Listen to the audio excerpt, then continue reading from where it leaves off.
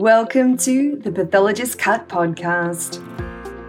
This RCPA podcast explores the broad medical specialty of pathology and the critical role pathologists play in medicine and healthcare. I'm delighted to be talking today with Professor Ruta Gupta. Professor Gupta is the Senior Anatomical Pathologist at Royal Prince Alfred Hospital, Sydney. She is the lead pathologist with the Head and Neck Oncology and Thyroid Multidisciplinary Team at Chris O'Brien Lifehouse Cancer Centre. Professor Gupta holds an appointment at the Sydney Medical School, the University of Sydney. She is also a member of the Sydney Head and Neck Cancer Institute. Professor Gupta's research interests focus on improving diagnostic methods, genomics, and survival outcomes for head and neck cancer. Professor Gupta, thank you for joining us for this podcast. Thank you for having me. Perhaps you could start off by explaining what head and neck cancer refers to. So, head and neck cancers are actually many different types of cancers which are grouped together only because of their location, as in they occur on the head and the neck.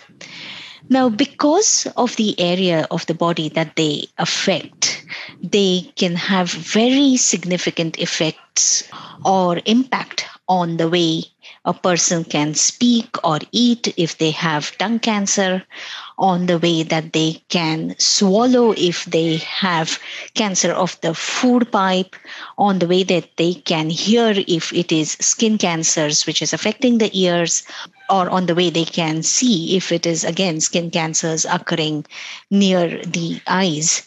So in that sense, it is a diverse range of cancers caused by a variety of things and risk factors, which are all grouped together because of the location on the body.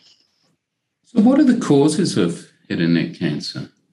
Traditionally, the most frequent cause of head and neck cancer has been smoking and alcohol. However, in Australia, the rate of smoking is going down, and we are seeing a real decline in smoking-associated head and neck cancer. Another cause of head and neck cancer are viruses. Epstein-Barr virus, which causes nasopharyngeal cancer, human papilloma virus, which causes cancers of the oropharynx, which is present right at the back of the throat. So the incidence of cancers which is caused by viruses such as human papilloma virus is actually increasing, while that of the traditional head and neck cancer, which is caused by smoking and alcohol, is going down. So what age does head and neck cancer typically present? Again, it depends upon the type of cancer, and thus we have a wide age range. The traditional head and neck cancer, which is associated with smoking or alcohol, is generally seen in older people, much more common in men who've had a lifetime habit of smoking tobacco or having alcohol. On the other hand, the cancers which are associated with the viruses, like the human papilloma virus, they tend to occur in much younger people. The patients tend to be in their early 40s to mid 50s. They generally do not have lifetime habits of smoking or alcohol. And then there is a third group that is coming up and which we are seeing more recently, and that is of mouth cancers in young women, the reason for which we don't really know currently. So what are the typical symptoms of head and neck cancer? Again, the symptoms of head and neck cancer depend upon the cause. So in the older cohort with cancers associated with smoking or alcohol, it tends to be an ulcer on the surface of the tongue or the cheek or on the tissue around the teeth. And the ulcer bleeds or does not heal over a period of time. However, with the human papilloma virus caused cancers, it is generally a sore throat or a lump in the neck or ear pain. So the symptoms can be quite different.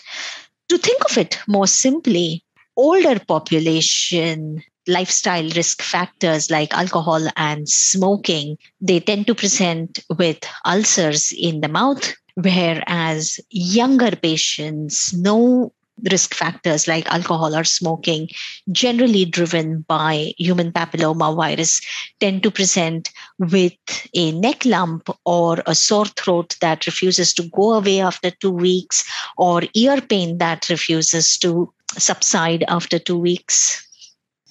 Causes are clearly changing, as you outlined. You mentioned HPV. What is HPV and how is it spread?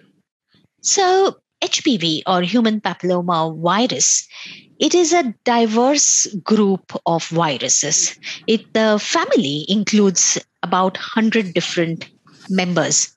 The peculiarity of HPV is that it affects the interface between normal skin and wet surfaces. So in that sense, the mouth forms a very good interface between skin and wet surfaces. If we look at the evolutionary history of human papilloma virus, it is more ancient than the human race. If we look at the old texts from the Roman Empire from 25 AD, they had a classification system for diseases that we know today to be caused by human papilloma virus. So they had a classification system for warts. So they had good warts and bad warts. In that sense, HPV has been around through the centuries. HPV does tend to affect about 90% of the population. Nearly all adults get the infection at some point in time, but most people clear the infection. It is a small proportion, about 6 to 7% of people, both men and women, who will not clear the human papilloma virus from their system. And it is these people who are at higher risk of developing cancers, either cancers of the head and neck, or in case of women, cancers of the cervix. So how do you know if you've got HPV? So for women, those women who go through regular Pap tests and Pap test surveillance, they are specifically tested for presence of HPV, and they will be aware whether they have had HPV infection and whether they have gone on to clear it or been treated for it. Unfortunately, there is no such system for men. In the context of cancers of the head and neck and of the tonsils, most people will never know whether they have got HPV. The most common risk factor is oral sex. But having said that, most people will catch and clear HPV. Only a small percent of people do not clear HPV. And we currently do not have a reliable way of detecting these people, particularly the men. I'm going off piece now, but I'm intrigued at how we know that HPV existed before human beings. How was that research done? It's very ubiquitous. Apparently, like our favorite coronavirus, it started life in reptiles and birds and then came to the human beings. I guess they must have found it in the relics from the reptiles and birds of that era. It's intriguing, isn't it, how we can establish these things. So how is head and neck cancer diagnosed, and what's the role of the pathologist? It depends upon the type of cancer. If we are looking at the traditional head and neck cancer in older people with smoking and alcohol, it will generally be picked up by their GP or their dentist that they have an ulcer in their mouth which is not healing. They will take a biopsy of this ulcer and send it to the pathologists. Pathologists, of course, are the ones who make the diagnosis. They are the ones who diagnose all cancers. And that is the main role of a pathologist in making the diagnosis of a cancer in these patients. In the context of patients who develop head and neck cancer due to human papilloma virus, it is slightly different. They generally present with a neck lump, and they may go to their GP because the neck lump or their sore throat is not resolving, at which point they undergo a procedure called fine needle aspiration. Simply put, what is done is we take a needle and syringe, and like an injection, except over here, we are not injecting material into the patient, but we are taking a few cells out from the lump in the neck. We spread them on a slide. We use different chemicals to make the cells obvious, and we look at it under the microscope to make a diagnosis of cancer. If we do diagnose cancer, the patient is then sent to a head and neck surgeon. Because the cancer that arises from human papilloma virus is generally hidden in the folds of the tonsils, or it occurs right at the back of the tongue where the tongue is attached to the throat, it can be very, very difficult to see it. And the surgeons will use tools like an endoscopic machine to look and take biopsies from the tonsils or the back of the tongue. These biopsies are then sent to the pathologist. And again, the pathologist looks at them under the microscope and makes a diagnosis of cancer. Once that diagnosis of cancer is made, the patient then undergoes surgery. For head and neck cancers, it is not only the removal of the tissue with cancer. So it is not just taking out the tongue or the jaw or the tonsil, but we also need to take out lymph glands from the patient's neck. So these are big surgical procedures. They are often followed by admissions or stay into the ICU while the patient recovers. So the diagnosis of head and neck cancer is a very, very critical step to start the patient's cancer journey. It is the pathologist who informs every step of the patient's cancer management in the way of making a diagnosis so that a radical surgery can be performed, examining the tissues from the surgery to determine whether we need additional chemotherapy, additional radiotherapy.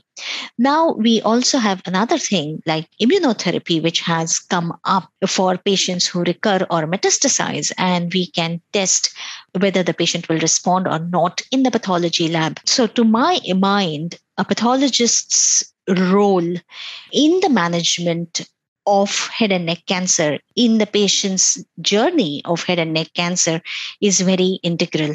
They are the ones who decide what the battle plan should be.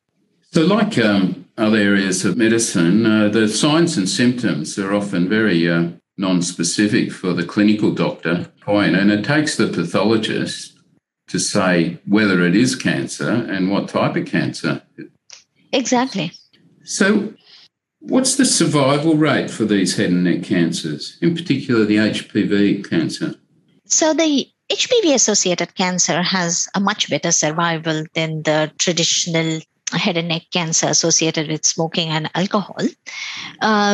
The HPV-associated cancer responds well to both surgery as well as radiotherapy and chemotherapy. Even the HPV-associated cancers can be further stratified by the patient's smoking habits. So the HPV cancers do better in general. However, non-smokers with HPV cancers tend to do much better than smokers with HPV cancer. The HPV vaccination program provides free HPV vaccination to both boys and girls at school. How important is this vaccine? To my mind, it is the single most important step to prevent both head and neck cancer associated with HPV as well as cervical cancer in women. So if a simple thing like a vaccine or an injection shot can prevent cancer and its associated treatment that is totally worth doing. Cancer treatments are not something that should be taken lightly, particularly for the head and neck. The surgeries are devastating. People lose their ability to speak, to swallow. The following radiotherapy also has significant side effects, and a vaccine that can prevent or protect one from these kind of cancers and their treatment is something that should be done by everyone. Thank you. Okay, to finish, everyone has to answer this question. What would you say to anyone considering a role in pathology? I would love to answer that question as an anatomic pathologist, and I would very much like to welcome them to the most exciting medical specialty ever. I may be a little biased, but I think pathologists, because they make the diagnosis, are very important for all patient management. They make an impact on a patient every 10 seconds of their working life. To put it in perspective, there are thousands of types of diseases. We might think of cancer as one disease, but just going back to head and neck cancer, this is a cancer that affects 10 different sites on the head and neck. At each site, we can have 20 different types of cancers, all of which have different treatment and different outcome. So it is the pathologist who actually recognizes which of the 200 type of cancers the patient has and then provides information on which all of their further management is based. It's very exciting detective work, puzzle solving, looking at a lot of clinical information, looking at the patient's tissues. A pathologist actually looks at the tissues and provides the answers. In that sense, it is also very fulfilling, not only in terms of the impact we can make on the patient at hand, but also on the future generations, because the tissues provide an avenue for translational research. Thus, it is one of the few medical specialties that can drive practice-changing research and help improve patient care in the future. And all of this can be done in a way that is compatible with sane work-life balance. So what's not to like? You are a consultant's consultant. You're providing advice to all of the surgeons and the medical and the radiation oncologists and transplant physicians. At the same time, you can talk with research scientists, propel research and treatment identification further. So I think it is one of the most exciting careers to have. And most of us have been lucky enough to work with wonderful pathologists, so they would be joining a wonderful community as well. I absolutely agree. It's a wonderful career. It's very collegiate and it's very enjoyable. And you end up huge contributors to the healthcare of this country. So thank you so much for talking with us today. It's been an absolute pleasure. You've given us a wonderful outline of head and neck cancer, which is an increasingly frequent cancer in our community. And thank you very much. Thank you. Thanks. You have been listening to the Pathologist Cut podcast with RCPA President, Dr. Laurie Bott. To learn more about pathology, check us out on Facebook, Instagram, and Twitter.